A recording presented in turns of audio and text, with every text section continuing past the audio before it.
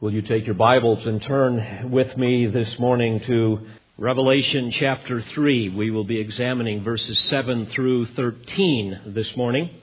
I've entitled my discourse to you, Philadelphia, Promise Through Perseverance. This is the sixth of the 7 letters, and Philadelphia, like Smyrna, was a wonderful church that required no reproof from the Lord. It was a model of purity and steadfast devotion to Christ, even amidst great persecution. Imagine now if you were the messenger or the pastor that had gone to the Isle of Patmos with 6 other men, and you had received this scroll, the Apocalypsis Jesu Christu, which would be the apocalypse of Jesus Christ, this entire book of Revelation. You received that scroll, and no doubt as quickly as you could, you all read through it. And as you went from church to church, you made copies of it. And by now, the messenger to Philadelphia, which was probably the pastor, has certainly read the letters to all of the churches, including the entirety of the book of Revelation. And I'm sure that he was deeply encouraged with what he read about his church. Information that God gave not only to them, but to churches universally. As we quickly sense the distinctly eschatological nature of this epistle that catapults us far beyond the historical period of the church of Philadelphia. The promise of divine blessing for those who hear and read and heed the words of the prophecy that we read about in verse 3 of chapter 1 are now proving to be so profoundly true in the heart of this messenger as he experiences afresh the mercies of God as he reads this letter. And for me personally, this letter more than any other contains the most exhilarating promises to believers. Because, dear friends, here we will marvel at the transcendence of God, the holiness of God. We will marvel at His sovereign authority over all things. We will marvel at Him once again as the Lord of the church that is in control of the church. We will rejoice in the promises that He gives us that just prior to the Lord's physical return, the church will be kept safe in a place away from a period of unimaginable testing upon the whole inhabited earth and all who dwell upon it. We will be sobered here by the doctrine of the imminent return of Christ, that the Lord could come and snatch away His bridal church at any time, a doctrine that heightens our expectancy and motivates us to holiness. We will weep here tears of joy as the Lord reaffirms once again the oneness that we have in Him, the unity that we have in Him that makes separation an utter impossibility, affirming once again our absolute security and the assurance of eternal life that we have in Christ. So, with great anticipation, let's read this letter and get lost once again in the wonders of it all. Revelation 3, beginning in verse 7. And to the angel of the church in Philadelphia write, He who is holy, who is true, who has the key of David, who opens and no one will shut, and who shuts and no one opens, says this, I know your deeds. Behold, I have put before you an open door which no one can shut, because you have a little power and have kept my word and have not denied my name. Behold, I will cause those of the synagogue of Satan, who say that they are Jews and are not, but lie, behold, I will make them to come and bow down at your feet, and to know that I have loved you. Because you have kept the word of my perseverance, I will also keep you from the hour of testing, that hour which is about to come upon the whole world to test those who dwell upon the earth. I am coming quickly. Hold fast what you have, in order that no one take your crown. He who overcomes, I will make him a pillar in the temple of my God, and he will not go out from it any more. And I will write upon him the name of my God and the name of the city of my God, the new Jerusalem, which comes down out of heaven from my God, and my new name. He who has an ear, let him hear what the Spirit says to the churches. Let me give you some history of Philadelphia, the city where this church existed in the first century. In 140 BC, Attalus II founded the city, and he chose to name it Philadelphia, which means brotherly love, in honor of his brother Eumenes II, whom he loved. It was located about 25 miles southeast of Sardis in the valley of the Cogamus River. This was a volcanic region that was called the Burnt Land due to the volcanic ash that had fallen upon it. And this, of course, made the land extremely fertile and an excellent place for vineyards. It was a magnificent city that sat high on a hill that was about 800 feet high, making it easy to defend. And a strategic highway ran through the city from Asia to Europe, making it a bustling center of trade and commerce. This was also the imperial postal road during the first century A.D., making it a strategic location for trade and for communications from Rome to all points east. But all was not well in Philadelphia. There were lots of volcanoes in the area, a lot of volcanic activity. And of course, this posed a constant threat to those who lived in that region. In AD 17, the worst earthquake recorded in history up to that time absolutely devastated 12 cities in the Lydian Valley, including Philadelphia and Sardis.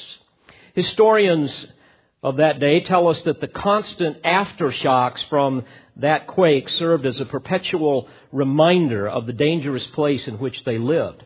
And so as a result, many of the people did not live in the city, but chose instead to live out in the hillsides around them, living in huts for fear that another quake would come and destroy their household and perhaps their families. In AD 60, the neighboring city of Laodicea was absolutely destroyed by another quake, reinforcing their fears of further disaster. It is highly doubtful that Philadelphia had been fully rebuilt and had recovered from this disaster by the time the apocalypse reaches the saints who lived there. Now, there are a few more significant pieces of history that are necessary for us to understand in order to grasp what the Lord is telling us in this letter. After the AD 17 earthquake, the Emperor Tiberius sent financial aid to help Philadelphia rebuild. And in order to honor him, they adopted a new name, Neo Caesarea, which means the city of the new Caesar, a name that was popular for about 30 years. And about 50 years later, they wanted to honor Emperor Vespasian, whose full name was Titus Flavius Sabinus Vespasianus. So they adopted another new name, and fortunately they shortened it, and they called their city Flavia. And they even had a temple there to worship him. And he reigned for about 10 years, between AD 69 and 79. So by 96 AD, when this letter arrives at Philadelphia, the Lord's words are very meaningful to them when He promises them in verse 12 to write upon them the name of my God and the name of the city of my God, the New Jerusalem, and my new name. All of this fit well into the context of their understanding. Now, with all this, let's examine this letter more closely and allow the Holy Spirit to ignite our hearts afresh with the majesty and the excellencies of Christ and all that He has planned for those who love Him. Notice his introduction to them in verse 7. And to the angel, or it could be translated the messenger or even pastor of the church in Philadelphia, write. Now, friends, here he does not draw from earlier descriptions recorded in the vision to John 1:12 through 17, as he has in the other letters. But he says, he who is holy. In other words, the one whose character is utterly set apart from sin, the one who is utterly transcendent, beyond our ability to grasp. He who is holy, who is true, which means authentic or real. In other words, the true one, the true Messiah, the genuine Messiah. And then he says, who has the key of David. Now we know, as we study Scripture, that a key symbolizes authority and control and access. And of course, the name David symbolizes the messianic office. David is the symbolic one that really helps us understand the supreme ruler of the theocracy of Israel. So the phrase, who has the key of David, is emblematic of the lineage of Jesus Christ, the true Messiah. Of course, this is something that the Jews violently contested. And here the Lord draws upon the story of Eliakim in Isaiah 22:22. And there we read, then I will set the key of David on his shoulder. When he opens, no one will shut. When he shuts, no one will open. Eliakim was the highly honored steward or prime minister who, next to the king, had supreme authority under the king's oversight to admit or refuse admittance into the king's presence. So we have the same language used here in verse 7. The Lord identifies himself as the one who has the key of David, who opens and no one will shut, and who shuts and no one opens. In other words, he is saying that he alone is the one who allows access into the Messianic kingdom, a reward of grace through faith, validated by purity of life and faithfulness to the Lord, not hypocrisy, not by works like those of the synagogue of Satan. So to summarize what the Lord is saying here in his introduction, he is saying, I am the Holy One, the true Messiah, who alone possesses absolute regal authority over the Davidic kingdom to allow or deny access into David's house, which is the promised Messianic kingdom on earth. And you might understand from your reading of Scripture that the royal Davidic dynasty has been set aside during the church age, but it will be reestablished when King Jesus returns in his second coming. And he will reestablish that kingdom, a kingdom that will bridge the eternal state, the everlasting kingdom that is promised to David in 2 Samuel 7. And there the Lord Jesus will reign upon the earth, upon his throne in Jerusalem for 1,000 years as the rightful heir of the throne of David.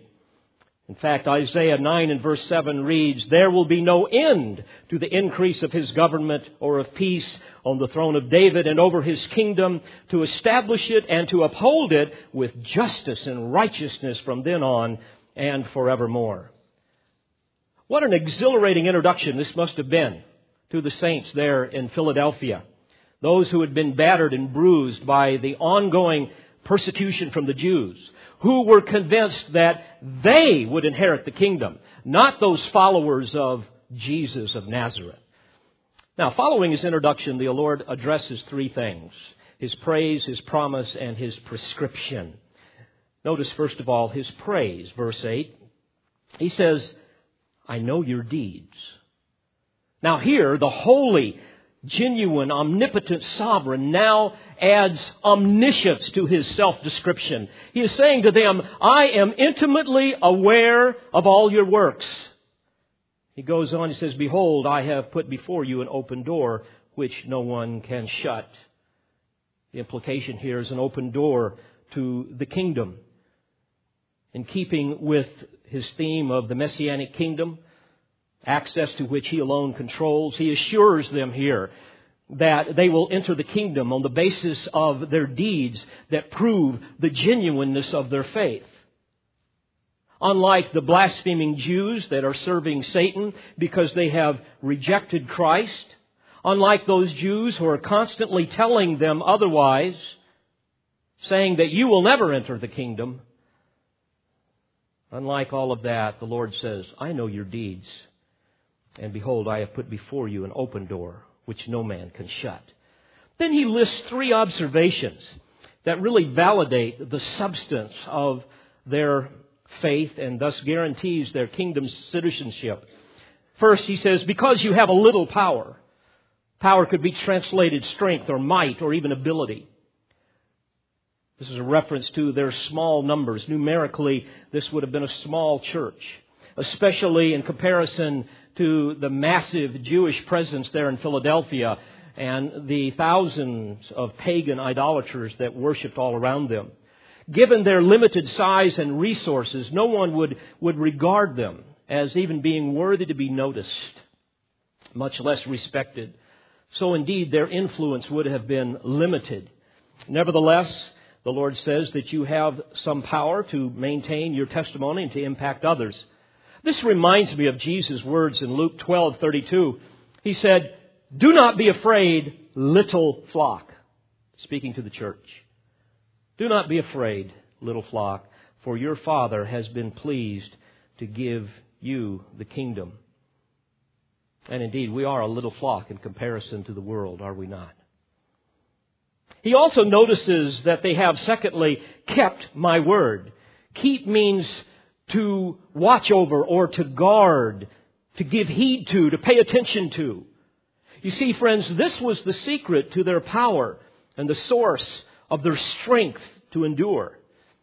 Here I'm reminded of Proverbs 4, verse 20, where we read, my son, give attention to my words. Incline your ear to my sayings. Do not let them depart from your sight.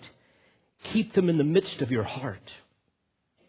For they are life to those who find them, and health to all their whole body.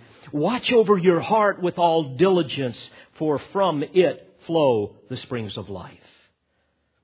So, he praises them because of their little power, because they've kept his word, and then thirdly, not only have you kept my word, but he says, and you have not denied my name. The aorist or past tense of these 2 verbs, kept and not denied, indicates that there was at least once, if not several occasions in the past, whereby these people had been forced to forsake the word and deny Christ. But obviously they refused. This probably occurred at the hands of the Jews. So the Lord encourages them by acknowledging their faithfulness. Behold, I have put before you an open door, implied here to the kingdom, which no one can shut. Why? Because you have a little power and you've kept my word and have not denied my name. So we move from the praise to the promise.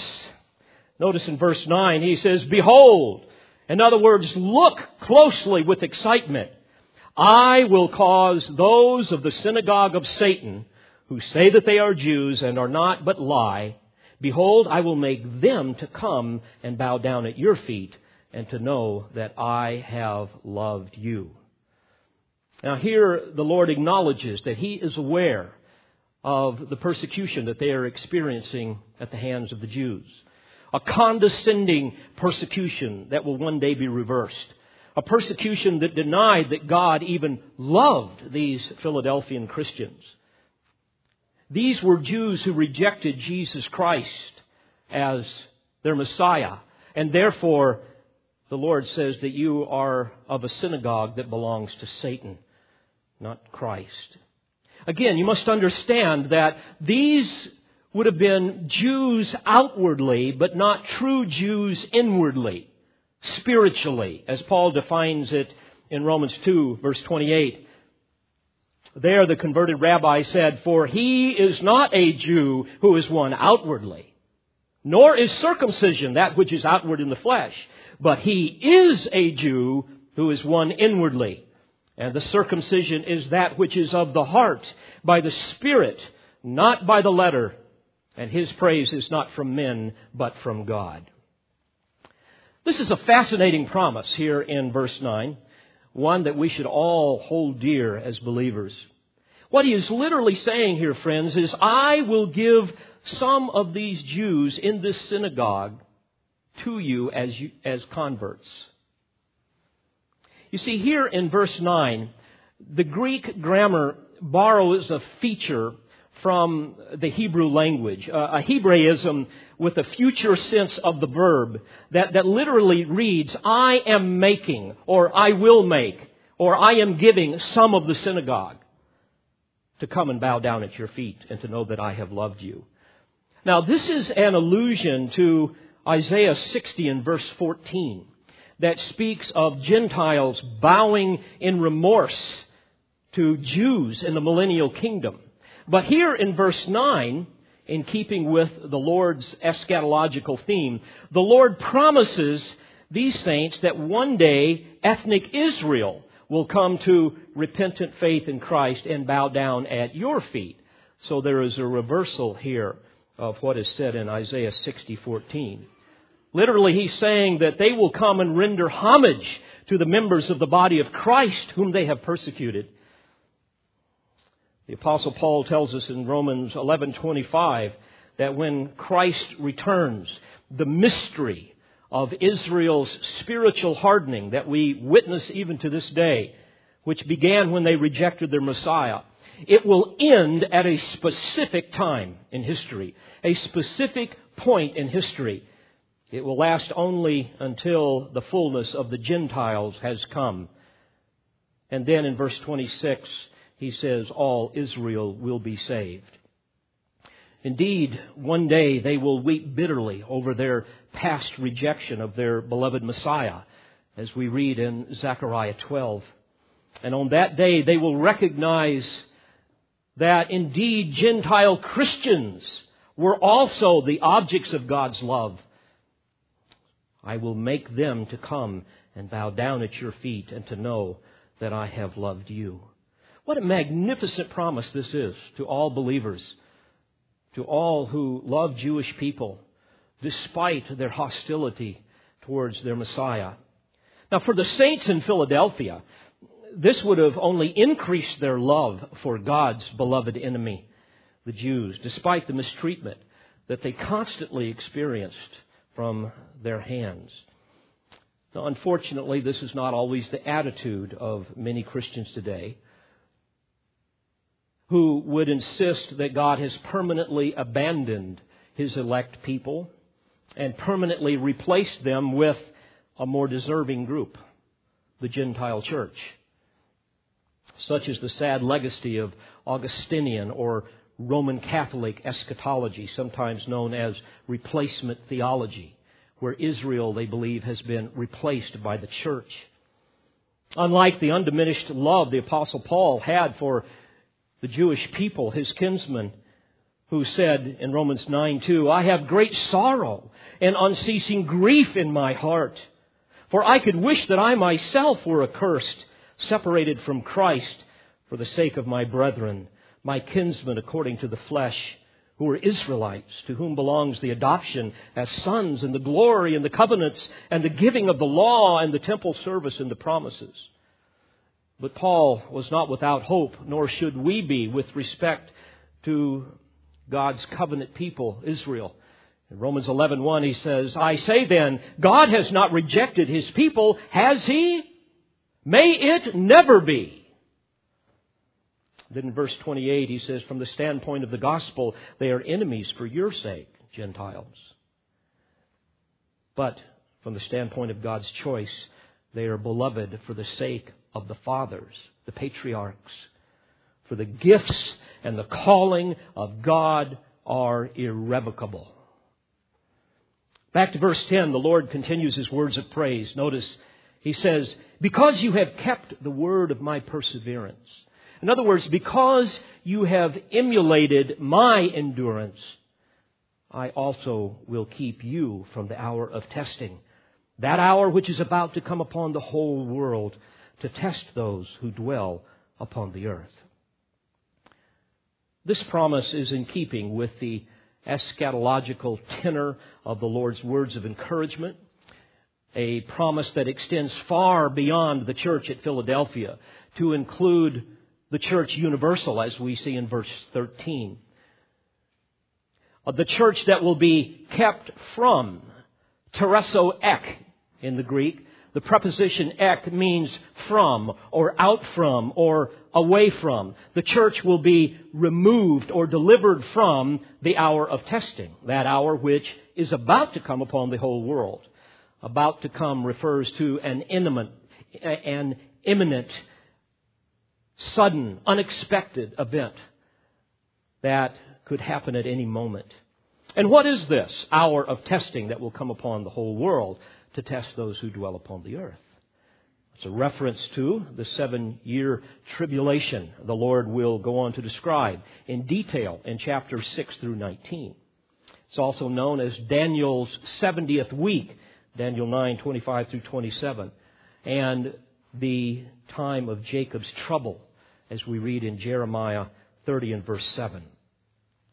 This promise supports a pre-tribulational rapture, a snatching away or translation of the church from that time of judgment described in John 14, 1 through 4, and 1 Corinthians 15, 51 through 54, and 1 Thessalonians 4, 13 through 17. Indeed, God has not destined us for wrath, we are told in 1 Thessalonians 5:9. So, verse 10 says, I will also keep you from the hour. And the context here in Revelation is that hour of divine judgment described in Revelation 6 through 19, designated specifically in chapter 14, verse 7 as the hour of His judgment. Now, I have dear friends who will insist that the church will go halfway through the tribulation and then it will be snatched away. I have others who believe that it will go almost all the way through the tribulation and then will be snatched away. And some even move it a little bit closer to the second coming and say that's when it will be snatched away. But on the basis of this text, as well as others, I believe, that would argue against that, when we look here, it says tereso ek. It says, I will keep you from the hour of trial. He did not use the preposition en in Greek, which in English would be spelled I-N. Nor did he use the preposition dia, which means through. Now, if he had used either of those, that would clearly indicate preservation through or in the midst of this hour of trial. But that's not what the text says. And I am constrained by the text. Moreover, I would submit that the Lord here is giving them a promise to comfort them and encourage them, not a threat to discourage them. Moreover, Jesus used a similar phrase in John 12:27 when He said, save me from this hour. We see the same phrase here in Revelation 3:10. Jesus is saying, save me from this hour of my execution, my crucifixion. Deliver me out of it. Exempt me from the agony of that suffering. Not help me to survive without consequence as I go through it. The argument that the church will endure the pre-kingdom judgments by some kind of miraculous intervention simply does not stand the test of Revelation 3:10. The Lord Himself promised in John 5:24, he who hears my word and believes Him who sent me has eternal life and does not come into judgment, but has passed out of death into life. Now, I want to digress for a moment. There are a number of reasons why I am convinced that there will be a rapture before this time of tribulation, called a pre-tribulational rapture. And certainly this is not a test of orthodoxy. If you differ with me here, that's fine. We can still have wonderful fellowship. And I will detail more of these reasons in the future. But I want to add here one significant insight that is in keeping with the Lord's covenant promises to the Jews, as we see it implied here. And this gives further insight into this rapture debate. If you were to go to Daniel chapter 9, you will read that because of Israel's constant disobedience, God cursed His people in verse 11. And in verse 24, we see that Gabriel announces to Daniel, 70 weeks have been decreed for your people and your holy city. 70 weeks. That was heptads. The Jews not only had 7 days in a week, but they considered a week to be 7 years as well.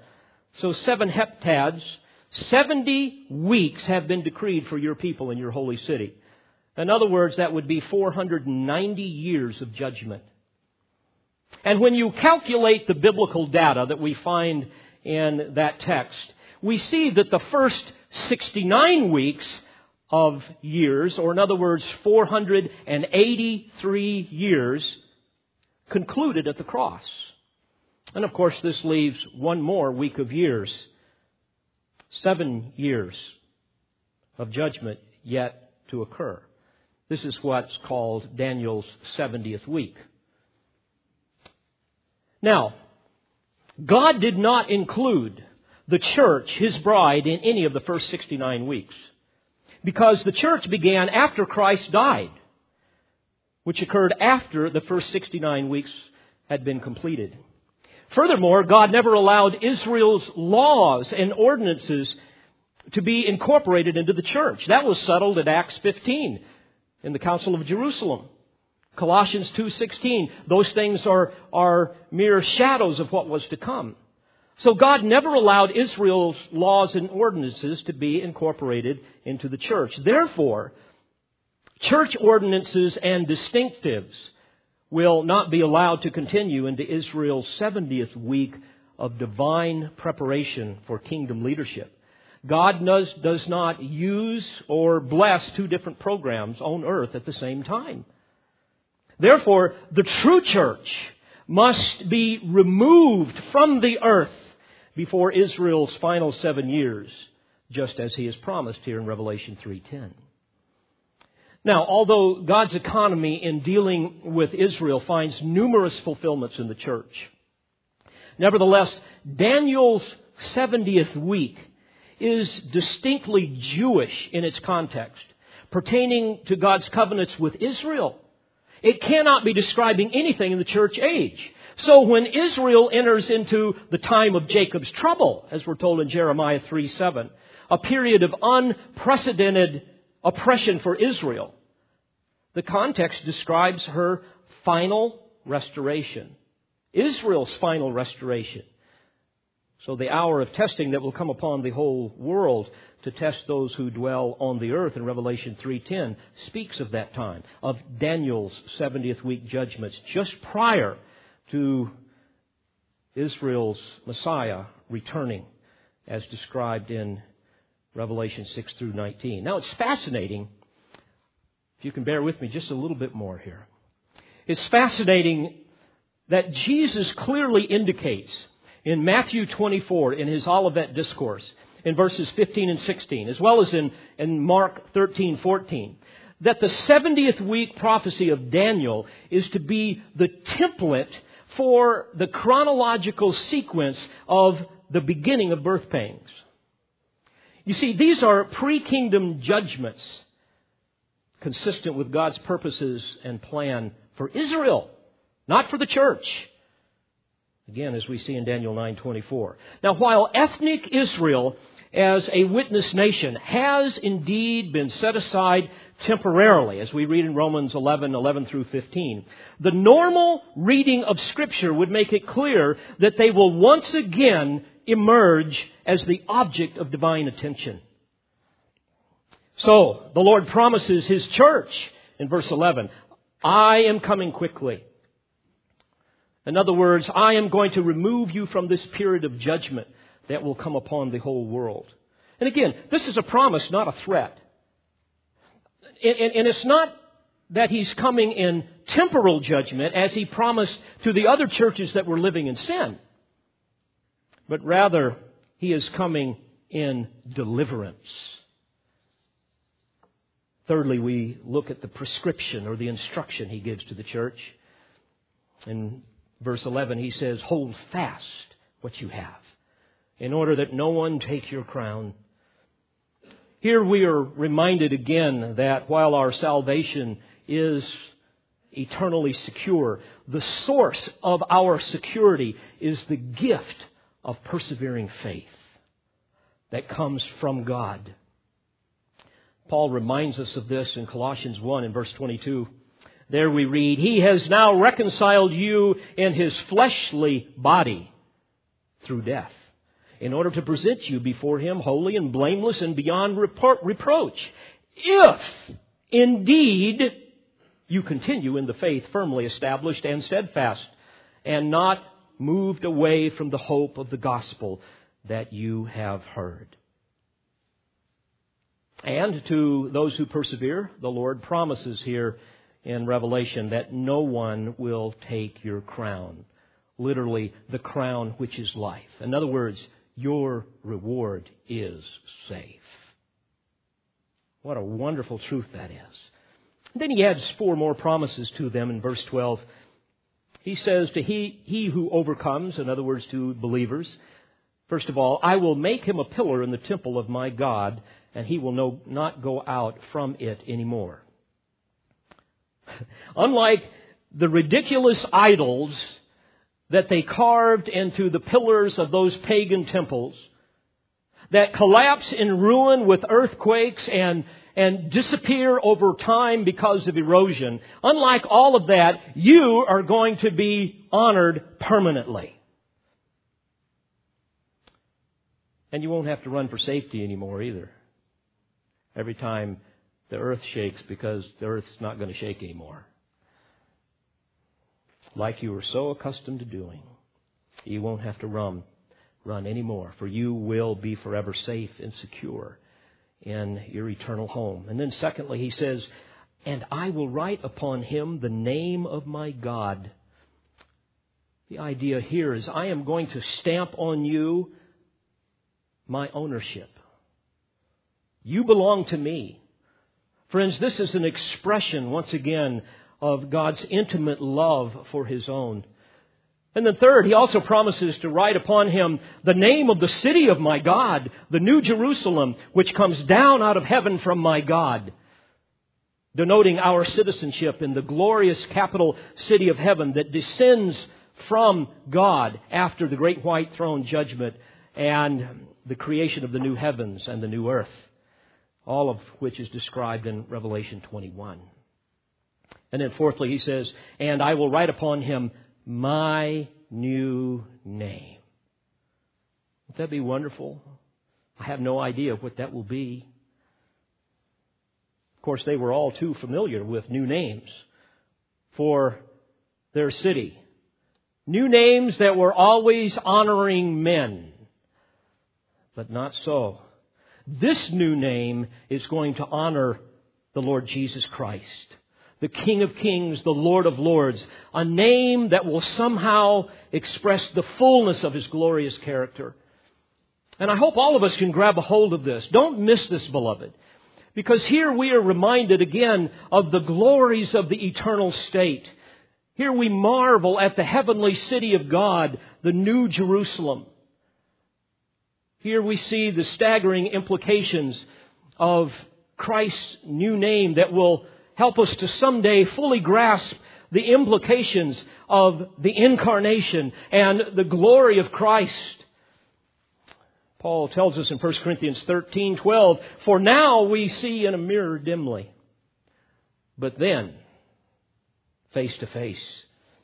Now I know in part, but then I will know fully, just as I also have been fully known.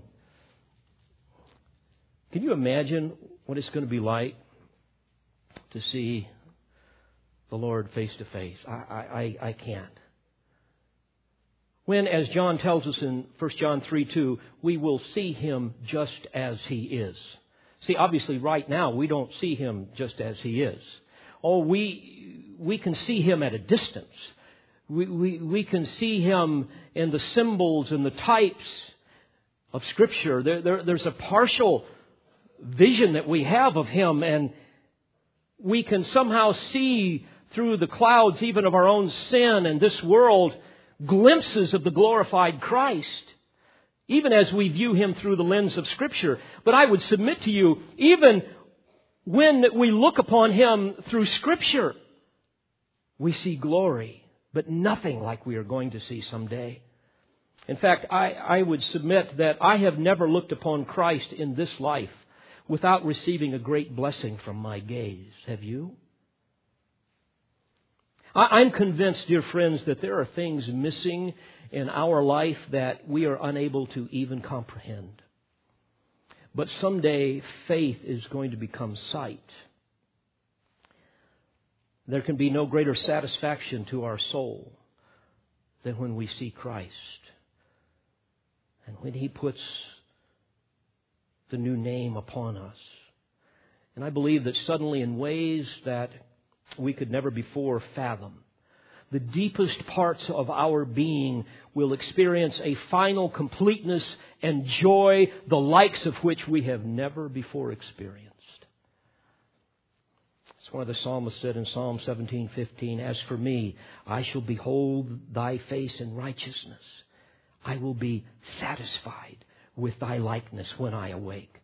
Beloved, when we see Christ face to face, He will be more than we have ever imagined. What magnificent promises we find in this letter, where the Lord reveals even more about the inconceivable intimacy He has for us and the blessings He has in store for every overcomer. So he concludes, "He who has an ear, let him hear what the Spirit says to the churches." Beloved, knowing the glories that await us, may each of us trust in Christ as our only hope of salvation. And may, as we think about this letter, be stirred to a new level of love and devotion to Him. Let's pray together. Father, we thank You for these eternal truths that stir our souls. We thank You for the hope that we have in Christ.